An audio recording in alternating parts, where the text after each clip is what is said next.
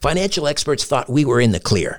They were anticipating around 6 rate cuts by the Fed this year. And then the inflation data came out, higher than expected. Friends, this isn't going away. It can't. The U.S. is $34 trillion in the hole, and yet we keep printing money, which pushes the prices you pay every day even higher. So you can either bury your head in the sand or you can do something about it. Diversify a portion of your savings into gold with Birch Gold Group. Gold is your hedge against inflation, and Birch Gold makes it easy to own. They'll help you convert an existing IRA or 401k into a tax-sheltered IRA in gold, and you don't pay a penny out of pocket. Text STRANGE to 989898 and get your free info kit on gold. Then talk to a precious metal specialist on how to protect your savings from persistent inflation with gold. Text STRANGE to 989898 now. The highly anticipated second season of the hit podcast Proof is finally here. Proof is an investigative true crime podcast co-hosted by Susan Simpson of Undisclosed and Jacinda Davis of Evil Lives Here. Proof made headlines for its first season in 2022 after proving the innocence of 2 Georgia men serving life sentences for murdering their friend Brian Bowling when they were just 17 years old. 25 years later, on December 8, 2022, both men were finally freed based on evidence unearthed by Proof.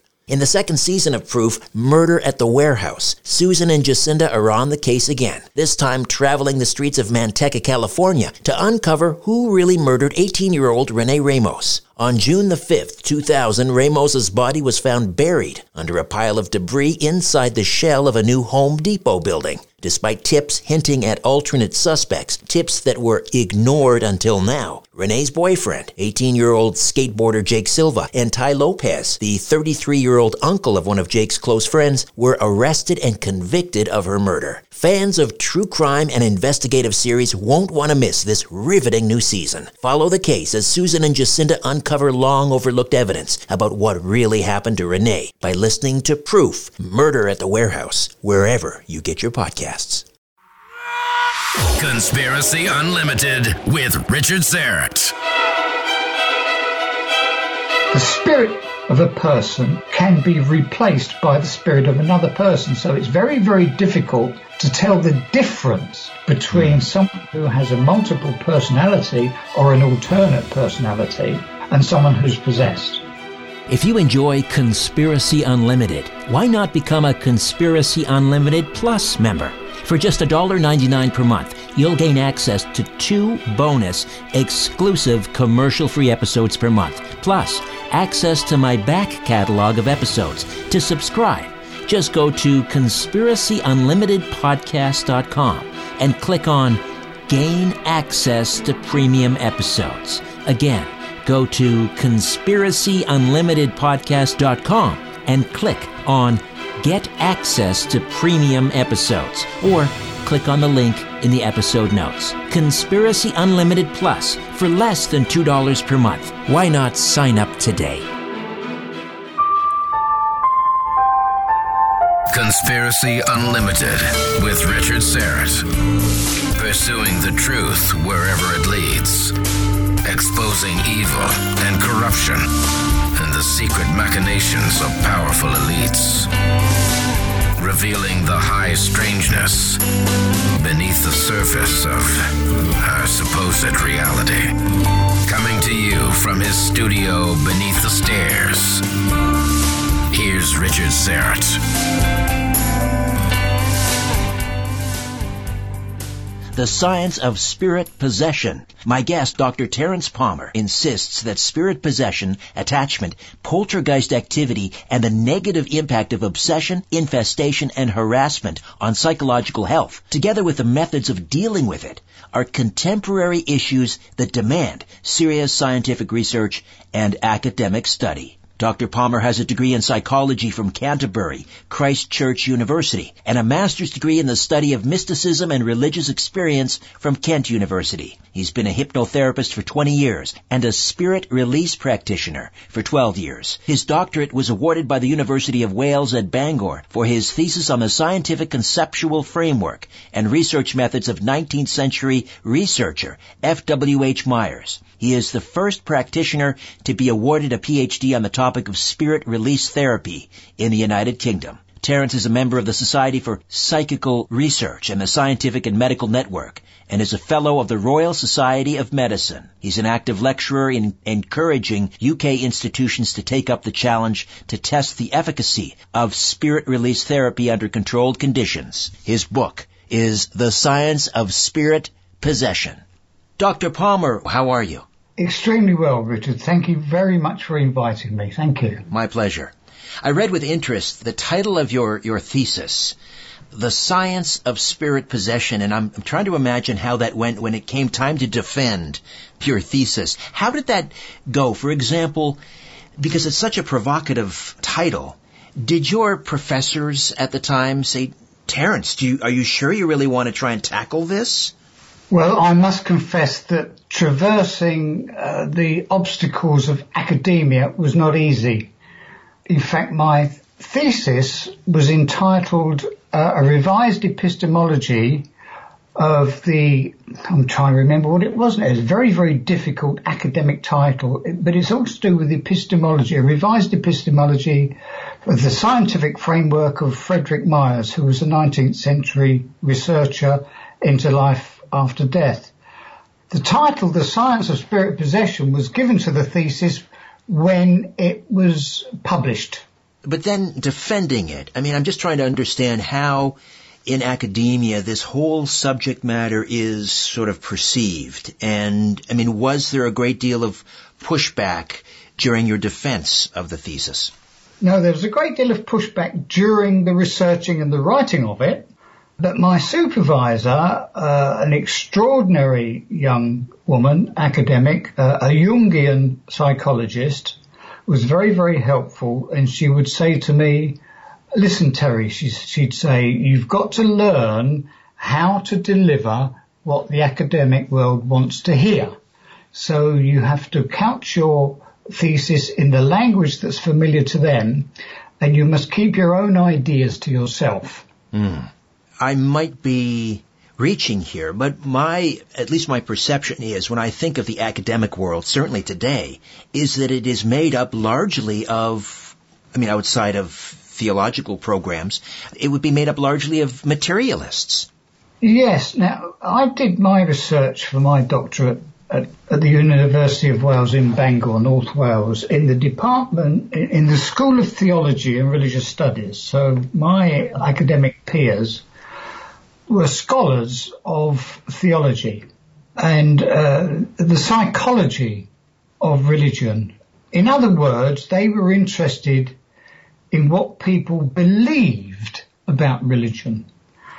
I stand to be corrected on this, but this is the view that I came away with, that my peers in the department certainly didn't believe in a spirit world. They didn't believe in God or devils or demons or anything like that. But they viewed the subject as a subject of social and anthropological interest. Right. Now, when I think of Great Britain, I think of, such a rich history and tradition in the spiritualist movement and so forth. And I'm wondering, because, you've also worked in the United States, how do you compare Great Britain's view of this subject matter, spirit possession, spirit attachment, a spirit oppression, with North America? That's a very difficult question to answer. By and large, both countries are very, very skeptical in the mainstream. In the work that I do, in working with people who are possessed with spirits and helping to remove them, the view of the work that I do in both the USA and the United Kingdom from the mainstream is that the subject is supernatural nonsense and has no scientific validity. People who are hearing voices or diagnosed with mental illness are treated with drugs and put into hospital if they're psychotic. And the possibility that the voices they hear are real, coming from an external source, is not considered. And that applies to both countries, to the United States and to the UK. So there's not a great deal of difference there. But when it comes to the people themselves, ordinary people who are suffering from these afflictions, then there's a growing demand, a growing recognition from people that psychiatry does not have all the answers. You mentioned Frederick Myers, and in your thesis, obviously, you celebrate his work. Sir Isaac Newton, wrote, "If I have seen further, it is because I've stood on the shoulders of giants." Yes. So I guess Frederick Myers was sort of that person to you. Tell our listeners about Frederick Myers, his work, and why it's so important. Well, I discovered the work of Frederick Myers when I was studying for my master's degree in the study of mysticism. I needed to understand mystic experience, and I discovered the work of Frederick Myers whilst I was studying for that. And when it came time to find a way through the academic quagmire to do my doctorate, my supervisor suggested Frederick Myers because I was already familiar with his work. He was one of a number of scholars who contributed to the formation of the Society for Psychical Research in London in 1882. He was a Cambridge scholar, and he and his colleagues who formed the society were interested in investigating the scientific validity of what the spiritualists were doing. Spiritualists in the spiritualist churches, and it was very, very fashionable in the United States and in Victorian England, where people became very, very interested in communicating with the dead. And there was a lot of activity in the theatre. People were presenting stage productions and presenting seances, and it became very, very popular across a wide section of society. And Frederick Myers and his colleagues questioned the validity of this scientifically. They wanted to know if it had scientific validity and if it could be supported by scientific investigation. And that was why the society was set up in 1882. Now, Frederick Myers had a particular interest also in the survival of of consciousness after physical death. So he spent 20 years investigating, looking at the evidence to support that hypothesis. And for him and for his colleagues and many people at that time, that hypothesis was firmly supported. And his book was published in 1903, and it's entitled The Survival of the Personality Following Bodily Death. And it provides a very, very good scientific foundation to support that hypothesis. Now, what interests me particularly is that in the modern world, his work is largely unknown and ignored by people who do know of it. One of his principal research tools, or his principal research tool, was something called magnetism. What is that all about? For magnetism, we go back to Franz Mesmer. You've heard of mesmerism? Yes. The German, he was a scientist, and he challenged Father Johann Gassner, who was the proclaimed most powerful exorcist in all of Christendom in Europe in the 18th century. And Mesmer came along, challenged him, and said, I can do that using a scientific method. And his method he called animal magnetism. And it's this connection, this invisible connection between all living things in the universe and in between people in particular. And he demonstrated this. This later evolved, was replaced in 1845 by the term hypnosis, because there was a similarity between the outcomes of the two methods. Mesmerism was this transfer of magnetic power between people, and hypnosis was seen to be the power of suggestion by speaking the suggestion to a person. So there's a difference in the technique, but the outcome is very, very similar. So Frederick Myers was interested in what was this connection between the magnetizer and the magnetized, or the therapist and the patient. And he went to great lengths to explore its nature. And Myers' conclusion was that he firmly believed in the reality of spirit oppression or possession, correct? Yes, he did, but what I'd like to do is to reinforce the proposition, and you just used the word belief. And Frederick Myers himself would argue about this use of the word belief. And in fact, I'm going to refer to my own book now. No, you're right. I use that as kind of a shorthand. I mean, he had little time for theology and metaphysics, but which is kind of centered around belief. But so now, for the benefit of your listeners, yes. I'm going to read a quotation from Frederick Myers, and this is on the opening page of my book. He says, "My discussion, I may say at once, will avoid metaphysics as carefully as it will avoid theology. For somewhat similar reasons, I do not desire to introduce the philosophical opinions which have been held by various thinkers in the past, nor myself to speculate on matters lying beyond the possible field of objective proof." That's a quotation from Myers himself. So what he's saying, really, is that it doesn't matter what you believe or what you think or what your opinion is, and I'm not going to debate any of that. I want to look for the proof to see what is, not what we think is. Right. So so let me rephrase that. We'll take belief out. He came to the conclusion that in the reality, that spirit possession was a reality.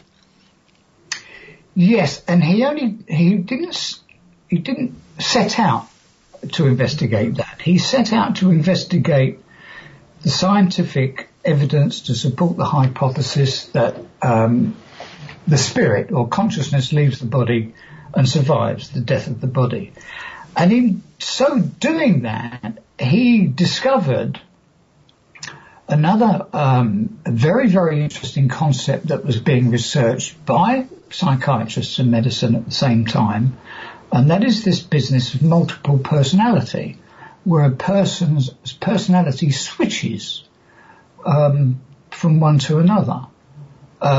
So psychiatry was investigating multiple personality, which is now called dissociative identity disorder. Yes.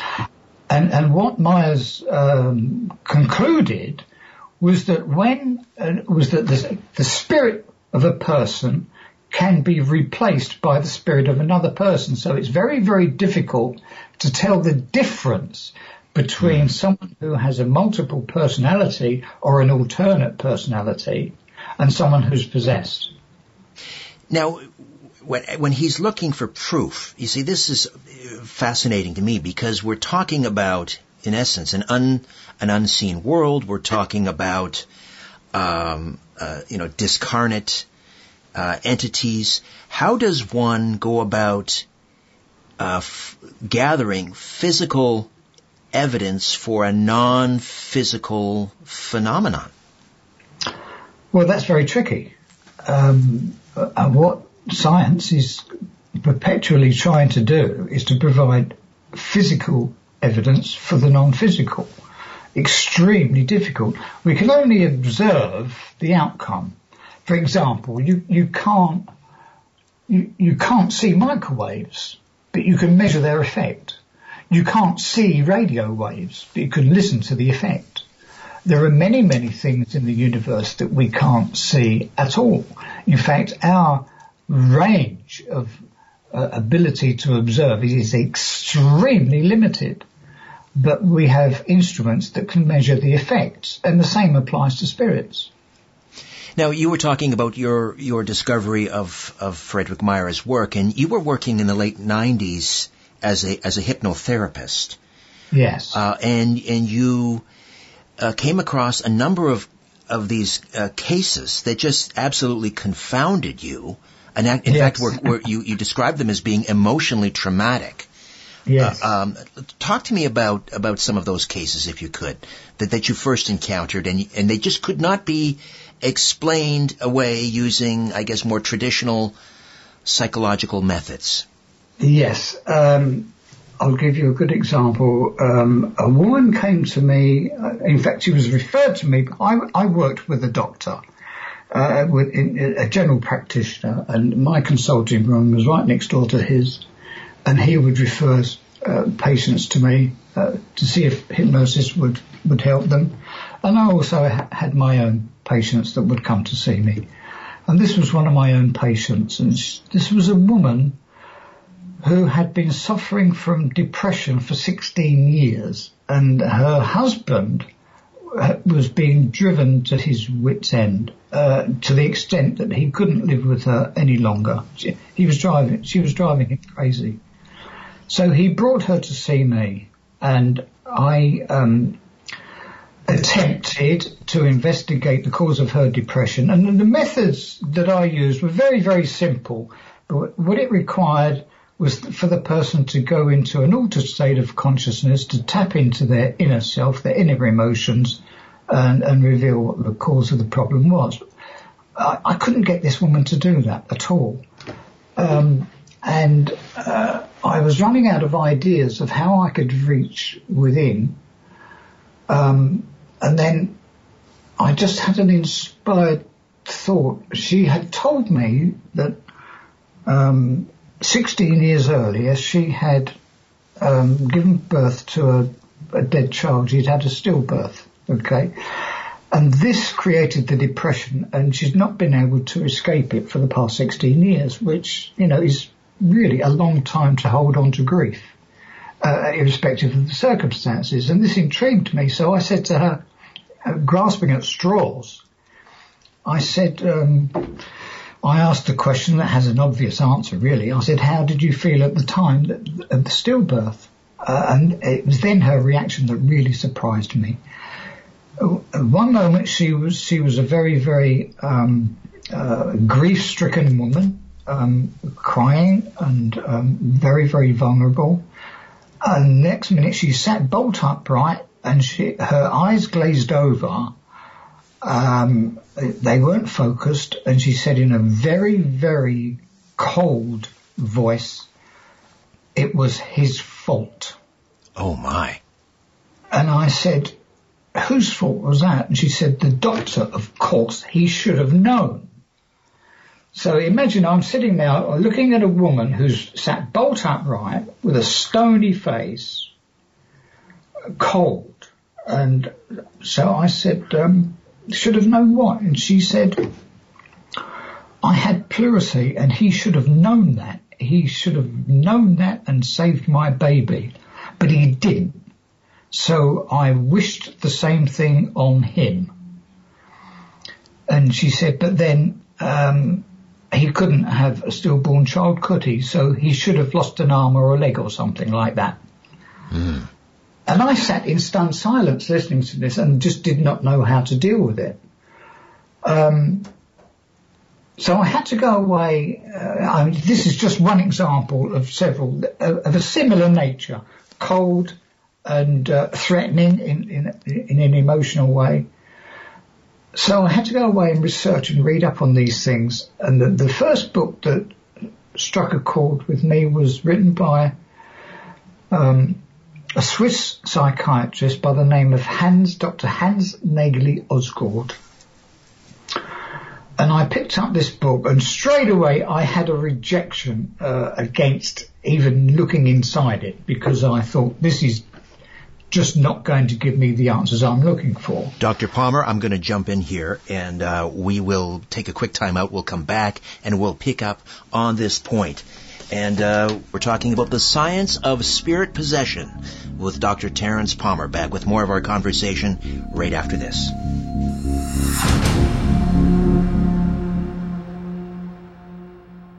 Hi there. I want to tell you about a podcast I know you're going to love. It's called The Dead Files from Travel Channel. On The Dead Files, Amy Allen and Steve DeShavi investigate the paranormal activity haunting real people and homes across the United States. Amy and Steve come from totally different perspectives when they investigate. Amy's a medium. She sees and speaks to dead people and uses this skill to find out why someone might be haunting a place. Steve is a retired homicide detective. He tackles the case from the other end of the spectrum and uses public records and witness accounts to piece together the history of the haunted location. On every episode, Steve and Amy investigate a different, real haunting to help the family struggling with its effects. On one episode in Falconer, New York, a family keeps waking up with scratches and bruises. They also see a shadow figure lurking around their home. They call Amy and Steve to investigate. Amy uses her strength as a medium to understand who the presence is coming from and why it's so angry. Separately, Steve finds out the history of the house from the townspeople and in public records. He finds that several people who lived in this house died, which matches Amy's findings. At the end of the episode, Steve and Amy share their findings and make a recommendation on whether it's safe to stay in the house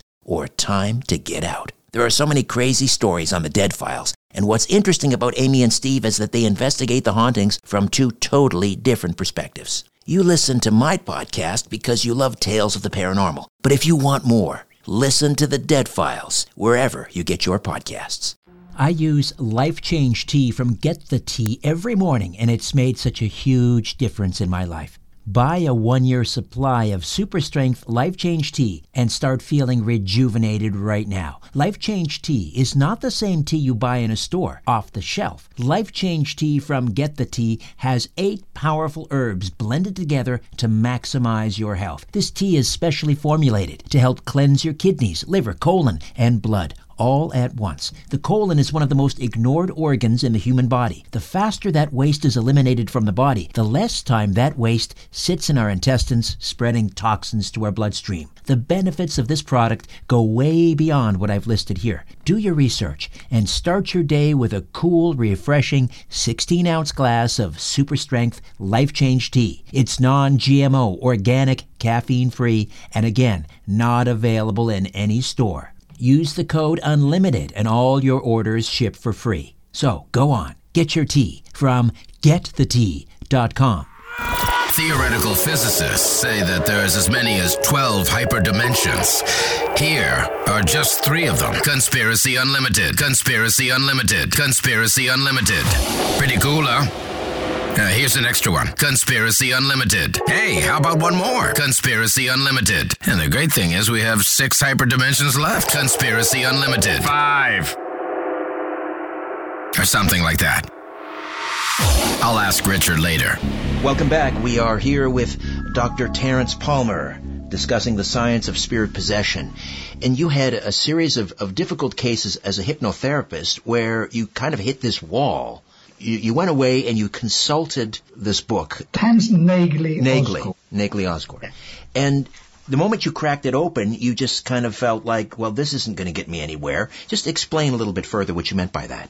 Well, the question I was asking, it was this business about cursing someone, wishing them ill will, and then something dreadful happens. Apparently, the wife of this doctor had a stillborn.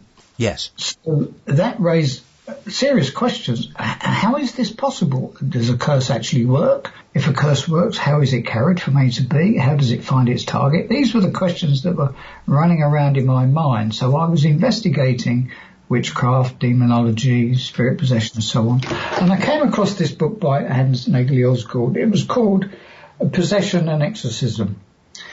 And I thought, what is a psychiatrist doing writing a book like this? But this book fell into my possession.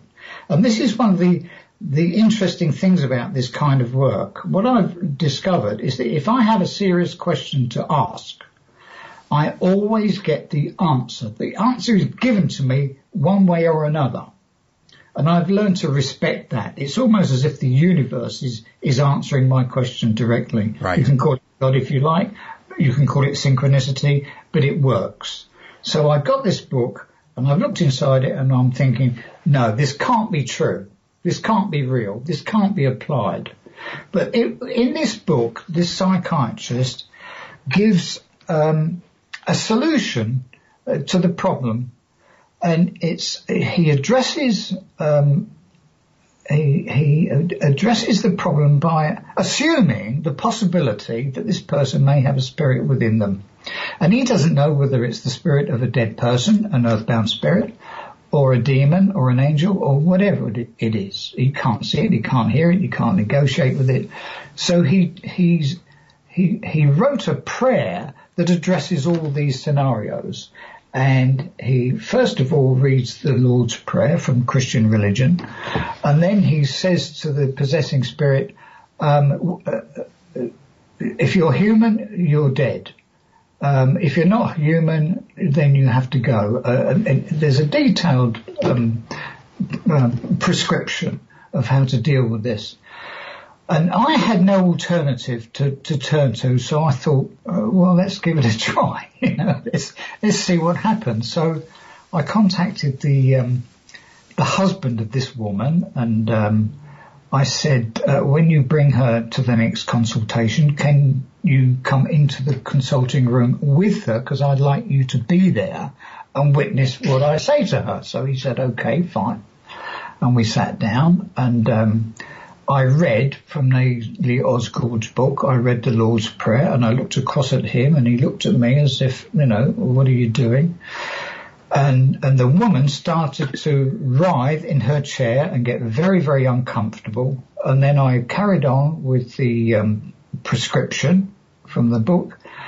And after a few moments, the dust settled, so to speak. The woman went into a very, very emotional, traumatic experience, floods of tears, and verging on the violent. And then she got very, very peaceful, went into a sort of half sleep-like state, and was very calm. And her husband and I looked at each other and raised their shoulders, and with this quizzical look, as if to say, well, what the hell happened there? But it solved the problem. So that gave me my first insight into the possibility that this is real. At this point, I had to start thinking back through my own experiences, back to my childhood, back to my younger days as a soldier, and my early career and so on. And then I began to realize that I had encountered experiences before that were dismissed out of hand, quite simply because of the education that we have. I'm talking about myself, I'm talking about friends, colleagues, family. We are educated in the modern scientific world to reject these ideas from a very, very early age. So by the time we reach adulthood, we have a clear mind, so to speak, that is not infected with ideas of spirits or angels or gods or anything else. So I had to think back, and then I began to realize that there were incidences where I'd been tapped on the shoulder, to use a metaphor, about these things, and I realized that I had been ignoring these things all my life, and they had validity. I was then very, very interested in discovering two things. I needed to find a way to treat the people that were coming to me for help, and I needed to find scientific validity for it.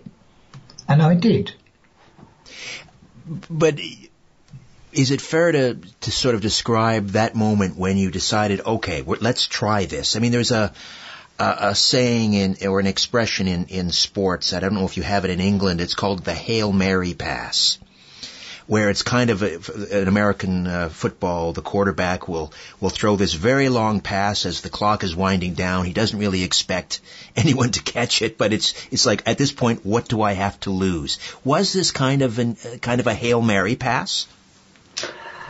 The way you describe it, I suppose it could apply, really, but no, it was, no, not really.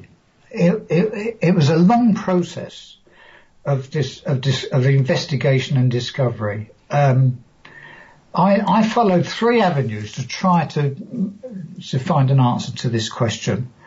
I followed my scientific training in psychology using scientific method to understand what was happening, and I discovered nothing in psychology, not mainstream psychology at all. And I could see that mainstream psychology and psychiatry were going off completely in the materialistic direction, that everything that you experience is according to the brain. And I investigated that, and I found that that is not true at all. And the other avenue I explored was to go and visit spiritualist churches and see how they did things, how they communicated with the spirit world. So I went back to the ideas and the research and the methods that Frederick Myers used over 100 years ago and started putting them into practice, and lo and behold, they worked. And this woman, the case of this woman who had suffered from debilitating depression for 16 years after a stillborn birth, the depression was completely gone after that? It cured her completely. And in fact, a few days, about 2 weeks after that, I just happened to be walking along the street one day and I bumped into her in the street, and she invited me to her home and made me a cup of tea and said, "Thank you very much. My life has changed." Emotions are energetic. They have an energetic frequency. We live in a material world that's solid. It's actually condensed energy that operates at a very, very low frequency. And as you move up from the physical into the emotional and the mental and the spiritual, the vibrations change. It's like changing the frequency on a radio or television set, and you can access different channels. Now, extreme emotional distress emits a powerful frequency charge. And now this is where you need to use a little bit of imagination, but I've gathered scientific evidence to support this hypothesis that I'm going to present to you, okay? As we go about our business as human beings, we are emitting an energetic charge. We have varying degree of frequency. Some people have a low frequency. They go through life morose, depressed, angry, and that attracts a certain type of person. All alcoholics attract each other. People who are drug takers attract each other. People who love to sing and dance attract each other. It's the business of like attracts like. Mm-hmm. It's what we call sympathetic resonance, okay? So when a person has an extremely powerful negative energetic discharge of emotion, it attracts the energetic resonance of beings that use that discharge for their own sustenance. It's like a food to them. It's like plugging into an energy source. These life forms, often intelligent, complex, they exist in other dimensions that are in parallel to ours on a daily basis, and I mean daily, every single day. I'm working with people who suffer from these problems, and what we do, now I'm the scientist and I don't see or hear spirit, but I work with people who do, people who are mediumistic, and I will connect with spirit beings that you might call guides or light workers or beings of light. They're from other dimensions. You can call them angels if you like. But they do exist. They have intelligence. In fact, they have super intelligence. And we work with these beings and we ask them to scan the frequencies and find out what's there interfering with the person and ask them to have the infection removed. And that's precisely how it works. You talked about synchronicity a little earlier. And there's I love serendipity and synchronicities, but here's a wonderful example. While you're sort of on this journey of discovery, you're in a bookstore and you're approached by, I guess she's a sales associate, and she's asking for help. Tell me about that story. What happens? Okay, she told me that she was experiencing unexplained anger. She'd be out with her friends socializing, and then suddenly she had this irresistible feeling that she wanted to kill everybody, and it was really worrying her a lot. So she invited me to investigate for her. So I went to her home, and to cut a long story short, as they say, 1 minute I'm sat there with a peaceful, intelligent, educated woman, and the next minute I'm being stared at, glowered at, by a very, very angry person who wants to kill me. took me completely by surprise. I did not know how to deal with this at all. So it just reinforced the message I was getting that I need to learn how to deal with this. And that was when I decided to go away to find someone who understood these things, who could teach me. And I went to see a psychiatrist in London who'd been to the United States to be trained by William Baldwin. But he wasn't in a position to be able to teach me, so he referred me to a married couple who had also been to the United States, and they'd been trained by a psychiatrist called Irene Hickman, and they taught what they called the Hickman method. So I went along to their training, and the way it worked was that we were invited. There were about 6 or 7 of us on this training course. It lasted 5 days. And each of us was invited to write down the name of a person that we thought could possibly be helped by the method that was being taught. So I wrote down the name of the woman in the bookshop. And the idea was that you pulled a name out of the hat, and that was the case that you were working on. And it just so happened the name I pulled out of the hat was the same name as the woman in the bookshop. So I was given the opportunity to investigate using this method, this woman's unexplained anger. And what I found myself being at one. It's the only way I can describe it. I became the possessing spirit of that woman. And I became the earthbound spirit of a North American Indian whose tribe had been decimated during the North American Indian Wars of the 19th century, and he was still seeking retribution and revenge for the genocide of his tribe. And I must confess, I didn't know that such rage could exist in the breast of a man, and I experienced it firsthand. It was traumatic. It was profound. But the experience for me was to be taken, to be guided to the light where all spirits go when they leave, where all spirits are supposed to go when they leave the body. Now, you can reconcile this with religious teaching or not, but this is a reality that I've discovered. When the body dies, the conscious mind, the spirit, leaves the body and it needs to return home to the light. If it doesn't go to the light, it remains earthbound and it lives a life of pain and suffering until it finds a release. And that was my training. And we're talking about spirit release therapy. Yes. We're coming up on a break in just about a minute and a half here, but let's start talking about spirit release therapy, what that involves in a little more detail, and then we'll pick it up on the other side, so to speak. No pun intended.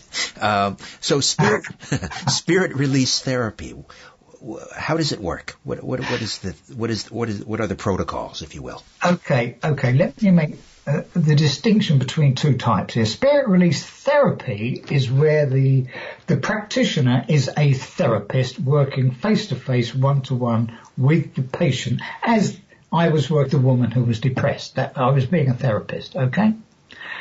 But remote spirit release, which was the method that was taught to me when I released the American medicine chief to the light, that's done remotely, where the subject is in another place. It could be many miles away. So there's a distinct difference. One is remote and one is face-to-face. You differentiated between the remote spirit release technique and the therapy, which sort of is conducted face-to-face. So tell me a little bit more about the sort of the remote aspect of the spirit release therapy. What does that involve? Okay. The big difference between the two is that the practitioner is not sitting with remote therapy. The practitioner is not sitting in the same room face-to-face as the patient, as the subject. That person could be anywhere in the world. In fact, 50% of my clients are on the North American continent. It's because the spirit is not of the material world. It is beyond time and space. So time and space are irrelevant. And this has scientific validity. This was investigated by the Russian neurologist Vasiliev in the earlier 20th century, where he proved the scientific validity of telepathic hypnosis. So science knows all about this. It just chooses to ignore it. Okay, but it is very, very powerful. It does work. In fact, this very day I sat down with a client, and I'll explain to you how it works. It requires, there are 3 people in the team. Okay, so you don't have a single therapist sitting in a room with a client, which is the normal way of working. Okay, you don't have that.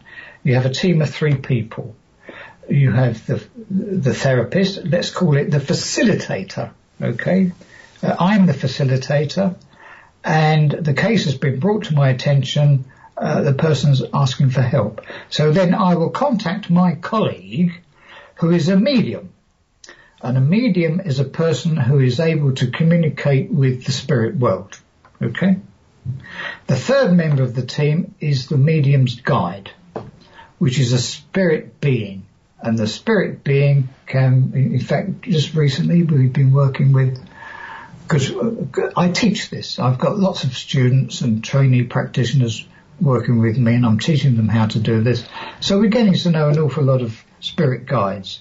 Our principal guide is, the last time he had an earth life was 500 years ago in ancient China, and his name is Chen.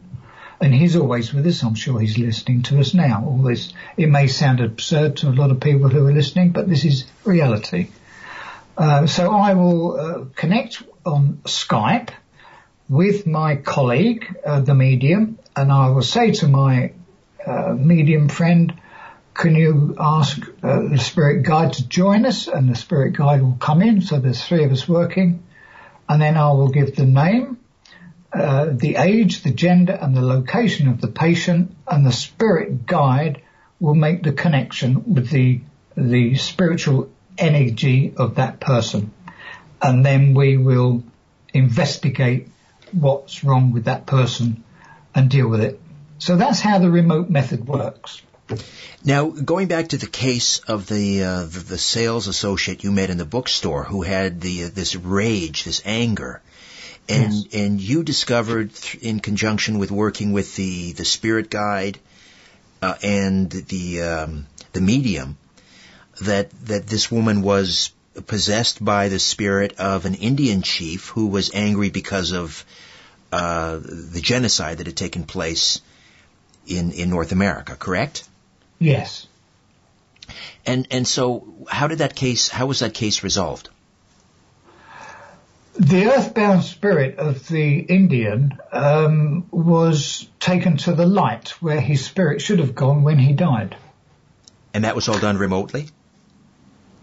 Yes, and in fact I was privileged to experience escorting him and going with him to the light, and this was the most moving experience of my entire life. I've never experienced anything before or since. But I'll tell you very, very briefly what happened. Under the direction of the instructor that was teaching us this method, all I could hear was a discarnate voice telling me what was happening, what to do.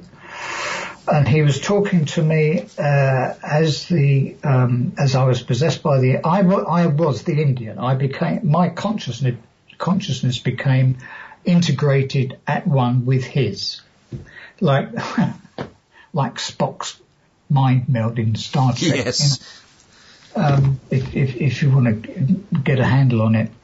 So I became at one with the Indian, and the discarnate voice of the instructor was saying to me, you have to go to the light where all spirits go when the body dies. And he took me to the light, and I could, for as far as the eye could see, it was just bright light. It didn't hurt my eyes, but it was bright light. And as far as the eye could see, to the left of my vision were thousands and thousands of Indian braves that had died in the North American Indian Wars. And to the right were all the soldiers and the settlers that were engaged in this conflict. And in an act of reconciliation and forgiveness, they came together in forgiveness and recognized the futility and the stupidity of what had happened. And that was the most profound experience I have ever had. And in that moment, the bookstore clerk was relieved of this oppression? Yes. I had dinner with her later. And she was relieved, yeah. And it works instantly because it's beyond time and space. And did any of this resonate with her? In other words, had she had sort of unexplained dreams or visions of Indians? Did any of this make sense to her? It made a lot of sense to her because she had been to North America. She had long black hair. I could see that there was a genetic link with North American indigenous peoples. And she held her hair in the same sort of design plait that they use in some tribes. And she'd been to North America, and she had a sympathy with them. So there was the sympathetic resonance. That she obviously picked up this the spirit of this North American Indian while she was there, and he felt that he could connect with her. So he shared his anger with her. We've got about 2 minutes here till the top of the hour, and we'll continue on in the next hour discussing some more of these fascinating cases. But I wanted to get your views on reincarnation, because I'm wondering if spirit attachment is often confused for reincarnation. In other words, someone believes they're having memories of a past life, but what they are having are the memories of the entity that is possessing them. It's an interesting question, and it can be resolved quite easily, really. Would you like me to explain how it's resolved right now? Yes, please. We just ask the spirit guide, because the spirit guides have all the wisdom, have all the knowledge. We know nothing. As human beings, we are ignorant, stupid, we know nothing. If you want an answer to the question, you ask those that have the knowledge. And it's written in the Bible. Have a look at the book of James, the Epistle of James. It says it in the first 5 chapters, first 5 verses. If you seek wisdom, ask God and you'll get the answer. And it's true. But what do you think of that idea that in many cases, all cases, some cases, that what we think we're remembering is a past life is actually a spirit attachment? It's that entity's life that we're living, not our previous incarnation. Well, it is a possibility, and if you need an answer to the question, you have to ask the question, and you will get the answer. Is this my past life? Is this a past life of someone else? What is it? You do get the answer. It's unraveled. So in your experience, it's not an either-or proposition, in other words? No, it could be anything. Right. Any number of possibilities. Yeah. All right. Let's get ready for the second hour. Dr. Terence Palmer stays with us.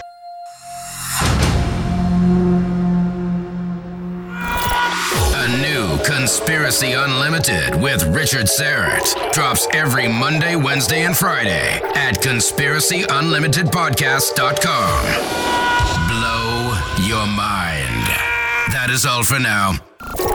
Oh, and remember to share and give a 5-star review, because we have huge egos and need love. We're like cats. We need constant petting.